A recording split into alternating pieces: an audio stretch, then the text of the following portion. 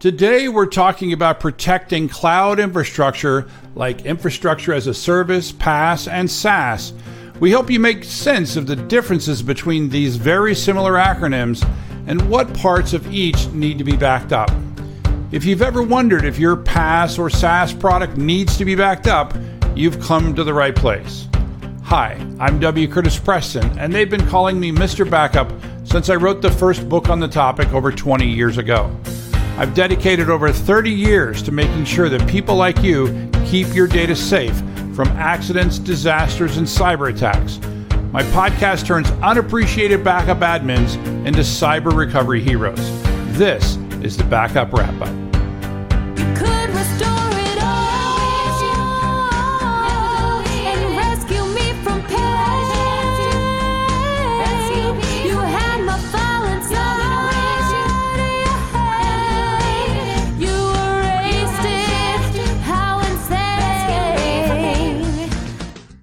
Welcome to the show. I have with me the guy who makes me sweat, Prasanna Malaiyandi. How's it going, Prasanna? I'm good, Curtis. How you doing? Are you... Yeah, that sweating is good. They say it helps release toxins. It helps you lose weight. It helps you feel healthy and more alive and I don't know if I felt alive after I walked this morning. Yeah, for those who don't know, we live 400 miles apart, but we go on walks together via this little device here in my ear, just like we do the podcast. We are not in the same room. We're not even in the same county. Walking is good. And I think the reason that you built up such a sweat today was I was just a tiny bit delayed in joining you. 15 minutes delayed, sir. I think it was actually it was 15 minutes plus you started 10 minutes early. And I think you mentioned that you were going to wait till I called you to turn around and start walking back. So that added up. Yeah, I walked one direction and I wasn't going to turn around until you called me. So I did a good walk. I did a good walk today. Yeah. So let's stop talking about sweat and start talking about industry news. We have, I think, a very apropos story that comes to us from Denmark, the Danish hosting company that lost all of its customers' data, or at least the majority of its customer data, after a ransomware attack. What do you think about that? It's sad when these things don't shock you anymore. You know, you've sort of been acclimated to it, which is sad, right? But right. I'm not surprised. As we've seen, and we've had guests talk about this in the past, right? Ransomware isn't dying down, right? It's just getting worse and worse, and people are going after these larger targets, if you will, right? More centralized, right? Rather than necessarily going after like mom and pops and all the rest. And a service provider is like the perfect place to go attack, right? Because you have all these customers' data all in a central place, right? They're offering services. It's probably business critical data, all the rest of that. And it's like, why not go after them? And that way you're negotiating with the service provider if you are trying to get ransom out of them, right? Getting them to pay versus dealing with every single end user out there. Yeah, the article mentioned that this has been another new tactic by the ransomware folks, because by attacking a hosting provider, you create not one victim, but many victims, any one of which you could potentially go and get them to pay you a ransom in order to recover. Yeah, it reminds me a bit about the Rackspace attack that happened last year, right? Where they did target a very large service provider, right? Hitting their Exchange environment. Right. Yeah. And it's the same sort of things. It feels a bit like deja vu, right? Yeah, exactly. We encourage people that when they're hacked to tell people what happened. And there is a what happened section in a page that is in Danish, but we have translated it via the wonder of Google Translator. And what happened was they were in the middle of a server move, and there was a previously unknown infection, and during that server move, they were temporarily connected to an administrative network, and that allowed the hackers to gain access and infect the backup systems. And then via the backup systems, they were able to. This is one of the things we talked about many times, and I know in recent episodes where we talked about that you really need to focus on the security of your backup and recovery system because it is the goose that has the golden egg, right? It has everything. Or crown jewels, whichever way you want to think about it. Yeah, the crown jewels, yeah. Basically, it's one place. It's like they got the golden egg within the golden egg, right? They had this is the backups within the hosting provider that creates multiple victims. But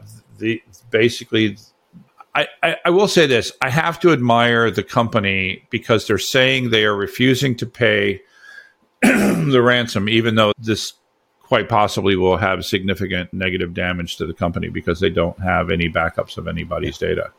The craziest part was where there were suggestions for you to rebuild your own website that actually pointed people at the web archive, which is just the Wayback Machine. The Wayback Machine, yeah. That's just fundamentally wrong. So just two things to also add to this news story quickly. I think one is the article I think that you had referred to earlier was found on Bleeping Computer. Uh-huh. So if listeners, you want to go read more about it, go there. I think the other thing is it is mentioned that there are two companies that got hit, but the two companies actually belong to the same parent company. So there is that aspect as well. Right. So if you do read that, hey, there were two Nordic companies that got hit, they are owned by the same company. Gotcha. In the good news category, we have the fact that Windows 10 is now going to have built-in the built-in backup features. It looks like that were already in Windows 11. Microsoft was using that as has anyone in the history of computing migrated to a new operating system because it had better backup software? Of course, Curtis. That's the first reason to migrate.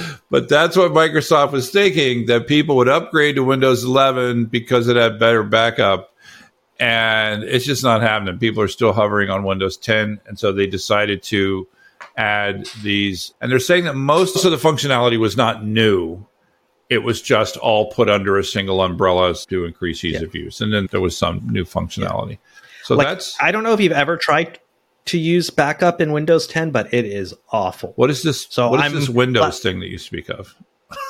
I'm sure you. So I have one Windows. No, actually, I have two Windows boxes at home. But yes, for both, which I rarely use, and most of the time it is powered off, right? Just because of ransomware and other things like that. But yeah, so yeah, anytime I try to get in and figure things out, I'm like, oh my god, I just want to shoot myself. Just make it simple. Yeah, absolutely. I think the earlier story gives us a perfect segue into what we wanted to talk about. This is another part of our Backup to Basics series where we review basically stuff from the book Modern Data Protection by my book from O'Reilly. And we're looking at chapter 8. So first we've covered sort of traditional data sources, sort of servers and VMs and databases and things like that. Now we're starting to look at data sources that are relatively new, comparatively speaking. And so the first thing we're going to talk about is the public cloud. Is that a thing? What is a public cloud? Yeah, what is a public cloud? Because honestly, if you take 10 people on the street, right, IT professionals, they don't have to be on the street because they don't have jobs, but just you find them somehow, right? And you talk to them and you'll ask them, what's a public cloud? I bet you will get a half a dozen answers. Yeah, I think so. I still remember the first time I asked someone else, it happened to be Stephen Foskett. I asked him I remember we were having lunch in Manhattan. I still remember this. The first time I asked that question, what in the world is this cloud thing they're talking about? And there is no such thing as a cloud, just somebody else's computer, right? That's basically what I always tell people. And the big thing when we're talking, the big thing I want to make sure that people understand is this stuff still needs to be backed up, right? Yeah.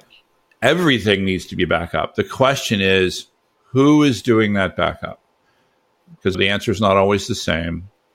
And even if you do figure out who is responsible and it's not you, you may still want to back it up in some fashion to avoid the news story we talked about earlier. Exactly.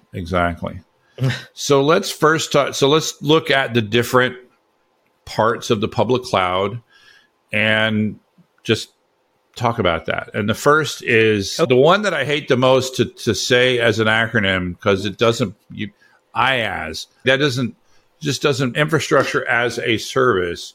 How would you define that? In my mind, that literally is whatever you're running on your your applications were running somewhere in your own data centers. Right. It needs to run somewhere in the cloud. Yeah. All you're doing is you're hosting those applications on infrastructure that you are renting, borrowing, whatever you want to call it, from the public cloud provider, right? So this is, if I look at AWS, right, these are like EC2 compute instances, right? So I am borrowing infrastructure to host my application. It's probably EBS volumes because data needs to be stored on something as well. Yeah, I would say I would include S3, and I would include the networking that's part of it as well. Basically, storage, compute, and networking that you're renting. Does that seem about right? Yeah. And so here's the question. What? Did you have something? Which in the past was a great first step for a lot of people trying to figure out, how do I go from my data center to the cloud, right? Because in your mind, right, it's just an easy lift and shift. Whatever I was running on premises, I just rent the infrastructure and then I just run my applications on it. It's not a real big heavy lift for me. I'm not changing any applications or code or redoing things. It's just whatever was running here is now running there. Yeah. And just so that we're all on the same page, because we use this term lift and shift quite a bit. And I often use it pejoratively. Can I put "ly" at the end of pejorative? I think I can. I use it in the pejorative sense. And because I'm not a huge fan of lift and shift, right? It's a good, toe in the water. It allows you to start using the public cloud. It is a lousy way to use the public cloud if all you do is take your VMs on-prem and move it to VMs in the cloud. Why do I say that? Because you get some of the benefits and all of the badness, right? That basically it's a really expensive way to have a data center, right? And so there's all these people that did this big lift and shift, and they moved everything into cloud, and they stopped using VMware, and now they're using EC2, and then they're like, holy crap, this is expensive. You're like, you went from owning a car to renting a car, and you're still driving it 24/7. It's going to be expensive to do that way. The alternative is to do what's called refactor, which is actually programming to the hundreds of services that Amazon runs, and not just Amazon, but other providers, other services that they run, things that you use on demand, and you pay for them as you use them rather than a server VM that's running 24/7 regardless of what it's doing. Anyway, I stepped down off my soapbox. Yeah. I like what you talked about, people being surprised by the cost aspect. And one of the things I just wanted to plug is if you follow Corey Quinn on Twitter, I think he's part of Duckbill Group. He does an amazing job of breaking down public cloud costs and why you should be careful when you are doing lift and shift to the cloud. Exactly. It's good. It's a good resource. Does this need to be backed up, Prasanna? Of course. Is the data important? The answer is always yes. I'll give you a clue. The answer is always yes. So here's a question. Let's talk specifically AWS, because you and I have spent a lot of time in AWS. It's not the only cloud provider. It's just the one I have the most experience with. If you have EC2 instances, are they backed up in any way if you don't do anything? I do not believe that. I don't think so. And when you talk about EC2, remember, EC2 is just compute. You need to actually attach a volume, which is an EBS volume, in order to actually store the data. Really what we're talking about is the EBS volume that's behind that. Yeah. And it is my understanding that with EC2, if you have a VM, literally nothing that anyone would literally nothing. It's not even, there's not even something that maybe some would consider a backup, but others would not. There's nothing. Right? You are 100% responsible for that. Exactly. Yeah. Unless you do take advantage of things like EBS snapshots. Yeah. It's available to you. The tools are there. It's available. But my point of making is specifically with, again, this is just speaking of EC2. I think it's actually the same in other, like Azure and GCP, that specifically VMs, they're assuming you're running this thing, you're in charge, right? There are two ways to back up a VM in the cloud, right? You can use the built-in tools. Essentially, they call them snapshots. I don't like to call them snapshots. They are actually image copies.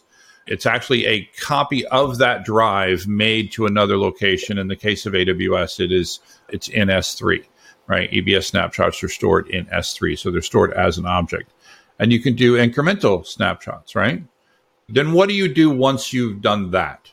Since the EBS snapshot lands in S3, right, you get all the benefits of S3, right? So it is replicated within 3 availability zones, right? The only downside is, right, that's just one copy. You still want to follow the 3-2-1 rule, right? So you want to make sure that that one copy also makes it into a different region, a different account. So using S3 technologies, you can make sure that the image copy that's in S3 in a local spot gets replicated to somewhere else in a different account, so you get protected as well. Exactly. Code spaces. That's all I'm going to say. Codespaces.com. Read that story. That's why you've got to put it in a different account and a different region, right? That's the way in the cloud. That's the way you comply with the 3-2-1 rule, right? Veeam likes to turn it into 3-2-1-1-0. I don't like to do that. I just like to say, listen, just properly follow by the 3-2-1 rule that says having multiple things on different. The idea of the 2 is having it on 2 different things that have different risk profiles, right? So put it in a different region. And also the 1, I think the truly 1 is to have it off site, not only to have it in another region, but to have it in another account. So if your one main account is compromised, then it's not gonna be over there. And maybe for listeners who may not have heard us talk about 3-2-1 rule before, do you want to explain what the 3-2-1 rule is? Thanks. So 3-2-1 rule is just a rule of thumb that was coined by somebody who we actually had on the podcast, Peter Krogh. He's a digital photographer, and he just said, you want to have 3 copies of every piece of data. He does see the original is one of those copies. So then the 2 of those 3, 2 of those, you want them to have them on 2 different risk profiles. He's talking about maybe 2 different kinds of media. And in this case, we're saying put it in 2 different regions. Some people like to take that to the point of saying, we're going to put 1 on disk and 1 on tape. I don't have any disagreement with that. And then the 1 is making sure that one of the copies is offsite. In the cloud, there is no such thing as offsite. So that's, again, why we talk about a different region. And I think the different account is, gets added to that. Mainly today, we use the 3-2-1 to show things that aren't backups, right? We're going to get to that in a minute. Things that definitely are not backups. All right. So what's next? We're talking about PaaS. What is PaaS, Prasanna? Platform as a service. Right. And I think this evolved because, IaaS was the first level, the base level, if you will. And then people were like, that's too complicated, right? Yeah. It basically doesn't help simplify my management aspects, right? I'm still managing infrastructure. I don't want to have to deal with that. And so PaaS was built on top, and it's more platform as a service. So these are things like you'll still be managing and deploying your applications, but you don't have to deal with all the underlying infrastructure and figuring out how many EC2 instances you have to spin up and everything else. So an example of this would be AWS RDS, which is their database service, which allows you to say provision for MySQL or Oracle, right? Or Postgres, I believe. And so you can spin up these database instances without having to worry about, how many individual EC2 nodes do I need and all the rest of that. Yeah. Instead of saying, build a box and install Oracle on it, right? They're like, here's an Oracle database, right? Here's your admin password, and log in and do all the things. Tell us how big you want it, what tables you want, all those things, and you're administering it. Maybe even not even through the traditional Oracle interface. You may have another UI that you're using to create the tables. Yeah. You probably, in the case of Oracle and MySQL, you probably can also administer it via the standard tools, but you may have this additional UI, and you just get this, here's this database. Now, I won't bother asking, should it be backed up? But here's my question. Do you know whether or not RDS databases, for example, are automatically backed up? So I think that they do have a policy that you can create to say, I want to do automatic backups. I'm not sure if it's default on or not. I believe that it actually is by default on, but it's just a very basic, like snapshot, replicated S3, stays in the same account, stays in the same region, all of that. I'm pretty sure for 30 days only. For 30 days, yeah. And then if you want to do more than that, if you want to replicate to another region, if you want to replicate to another account, which you should, that's where it's up to you. Yeah. But even that, again, that's still, if you're not getting it out of that account, I don't think of that as a valid backup. Leave it in the account, yes, for convenience and ease of restore, but get it out of the account from a security perspective and a risk perspective. And that other account should be locked down, right? Yes. You don't want anyone and everyone to have access.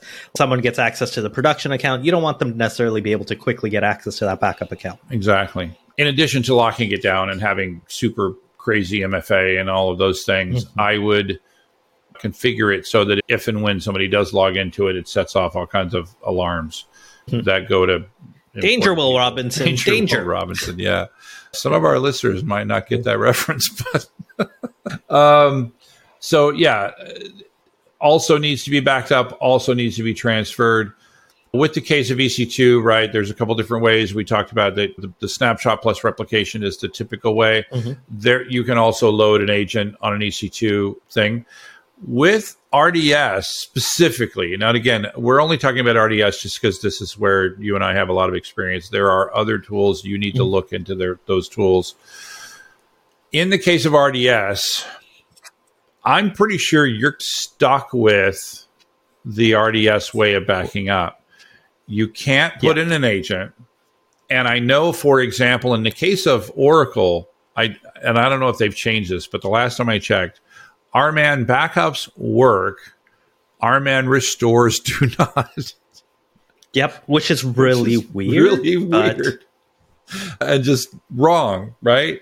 I don't even know how you would go about restoring. So what do you think people that are doing RDS backups via non-standard or standard ways, what do you think they should do to know exactly how that stuff works? They should try it out. They should try it out. Test Exactly. your backups. Do your test restores, right? Try these various scenarios and figure out, can I restore a table space? Can I restore an instance, right?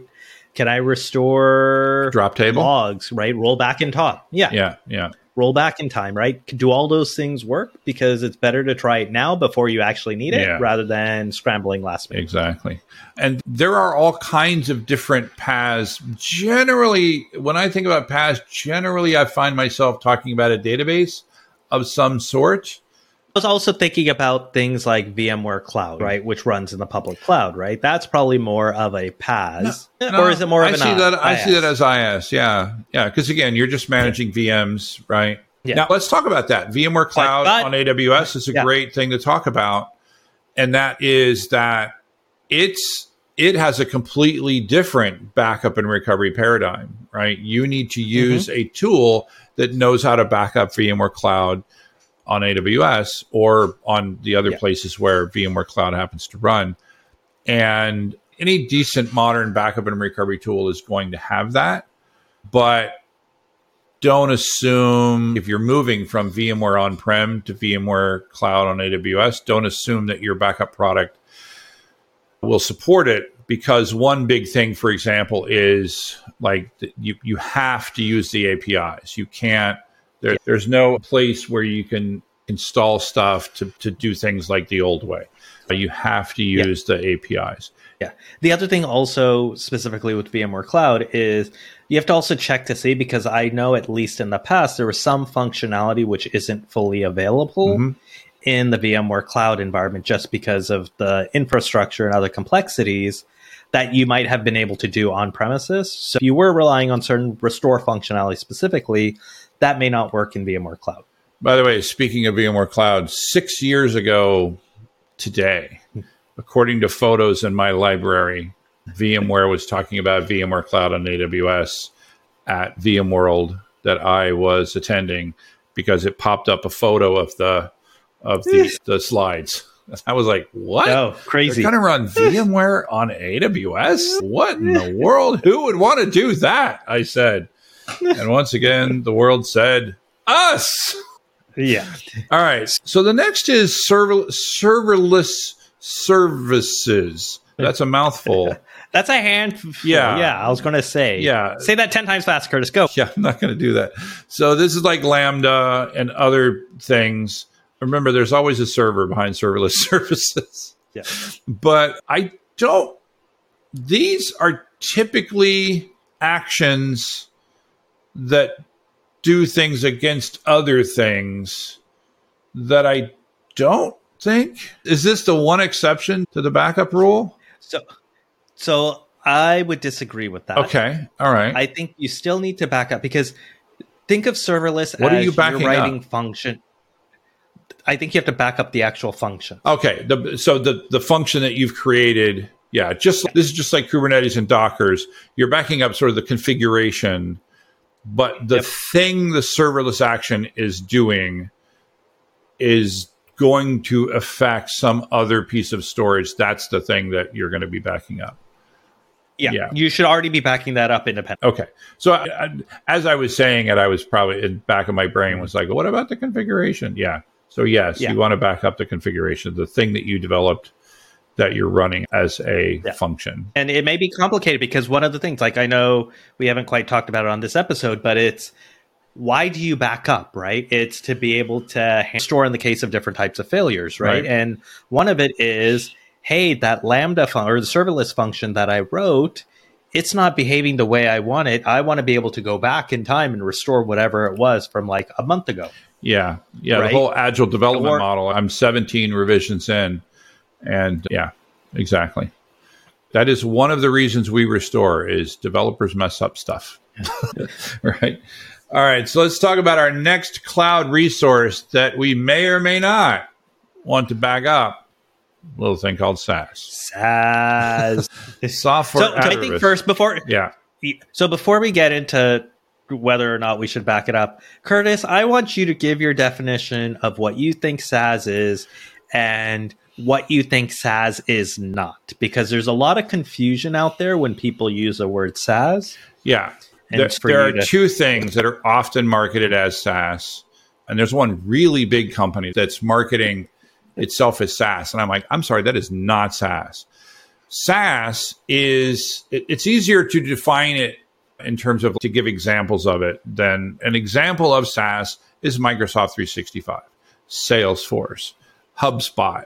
It's a service. It's an application, yes, but it's an application where you don't manage any of the infrastructure. You just use the thing. You go to Microsoft 365 and you say, I want to add 7,000 users, and magic happens underneath the covers. All of the infrastructure that does have to be provisioned to make that happen. That happens without you, hopefully without you even feeling it. It may, if you go and you say, I need to provision 100,000 users, Microsoft 365 might say, give me a minute. Because it's got to go out and provision a bunch of storage. But go ahead. Or even like how we're recording this podcast. Yeah.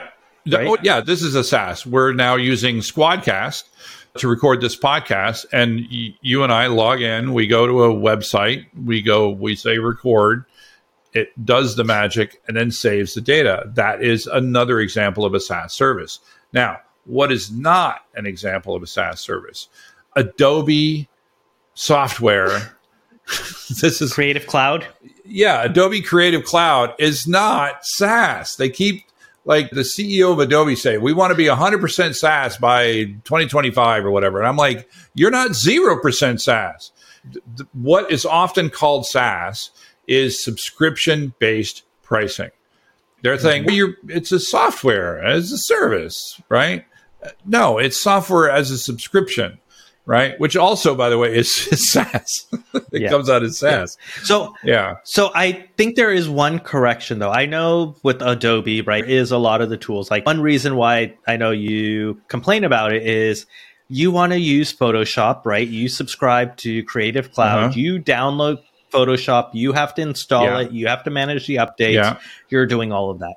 I believe now Adobe is actually pushing towards a true SaaS product for Photoshop where it is everything done on the web. When that happens, I will rescind my thing. But if I'm downloading something and I'm installing it on my infrastructure, that is not SaaS. I can think of, I don't want to pick on them by name, but there's a backup vendor that sells their stuff now through subscription-based pricing, and they call it SaaS. And I'm like, I'm sorry, that is not SaaS, right? And I don't really care what you call your product. It's just a little confusing when we're trying to talk about backing up SaaS. I think that when you say SaaS, it should mean one thing, and it means like Microsoft 365, a service that I use via. I'll give you one. I don't think anyone does this, but if I had to Zoom is a perfect example. I have to install a piece of software to use Zoom, but it's just a UI to the infrastructure that's running in the background, right? It's not, I'm not running Zoom on my platform. That's still SaaS. And yes, and technically you could also not have to install a client locally. You could always use a web client. Well, there you go. And join by that. Okay. So here's we've talked about this plenty of times, but my biggest problem with SaaS is that so many people seem to think that because I'm getting the entire application delivered to me on a silver platter, backup is part of that service. Isn't it, Curtis? Come on. Now you're just poking the bear. Yeah, it's not. Here's the thing. There may be a SaaS service out there. In fact, I may have encountered one where they actually include backups as part of the infrastructure, and it's in the service contract. It's in the documentation, right? And those backups, by the way, if you actually have backups as part of the product, all I want to know is how do they conform to the 3-2-1 rule? How can I make sure that at least one of those copies is being managed in a different location and has a different risk profile than the primary stuff? Can you remember what 3-letter acronym I would throw out to remind people about what happens when you have the backups managed by the same people? OVH. OVH, exactly. Yeah. OVH, the largest cloud provider headquartered in France, had a backup service for the servers that they were backing up, and the data was stored literally in the same data center. And when they had this giant fire, it took out both the production and the backup systems. And even if I was using a SaaS service that said it had SaaS or said it had backup, I would need a really good reason to use that service. It would be so much easier for me in terms of to feel better, to back that up to a different service. At least that way, again, it's splitting the risk profile, right? Yeah. So one other example, I know we don't normally think of it as SaaS, but I think the Rackspace example with their managed email is actually SaaS. Yeah. I think it might actually be PaaS because it was hosted Exchange, but I never. It's somewhere between PaaS and SaaS, right? Okay. Because if you're still managing Exchange like it's Exchange and you're not just, but if the UI, I never administered, if the UI is basically the same as 365 and you just get the advantages of having all your data in one place, then that would be SaaS. But yeah. But they were doing their own backups. They were doing their own backups as well, and we know how that went. So we don't mean to pick on these same companies, but it's just good. They're really good examples for right. And yeah, if you don't want me to name you as an example, then don't do bad stuff. Back up your data. Back up your data. Yeah, if you don't want to be the next example that I talk about on some future episode of this podcast, then just don't do that stuff. So, summary statement, Prasanna. All cloud stuff needs to be backed up. Any problems with that statement? Yes. Okay. And then what do we want to do? We want to make sure that we separate the backups from the primary as much as possible. And I talk about a different region and a different account. And then you brought up a real good point of making sure that backup, because again, now this is your core. It's your, it's the golden goose and the egg, right? So make sure that you've locked that down as much as you possibly can. I was thinking about this. You know what we should be calling that thing? What? You know how they have that seed vault in, where is it? Somewhere in like Arctic region, where they have like all these seeds for all these plants and they're stored. Give me a second. It's heirloom, the heirloom seed vault. Yeah. Yeah. So that's what this should be, right? This is literally the last copy of all your data for your entire company, right? You want to preserve it just like that. Exactly. Yeah, that's people probably don't know about that, but basically an heirloom seed is an unmodified original thing, and somewhere somebody's storing seeds for all these things just in case. It's across the world, a nuclear disaster or something. Well, this has been a good episode. Hopefully you've learned a lot about backing up cloud resources. The first of like 3 different modern things that need to be backed up. And any final thoughts on that, Prasanna? I think the final thought would be, just because it runs in the cloud doesn't mean you don't need to back it up. Ask the question, how are you protecting your data and where is it going? Yeah. Couldn't have said it better. So anyway, thanks a lot, Prasanna. Thank you, Curtis. Always fun. Always a pleasure. Always fun. I want to thank you for listening to this episode of the Backup Wrap-Up. It is an independent podcast, and any statements made are the opinions of the speaker and not necessarily their employer. Be sure to check out our other episodes on backupwrapup.com, our YouTube channel by the same name, or, of course, wherever you get your podcasts.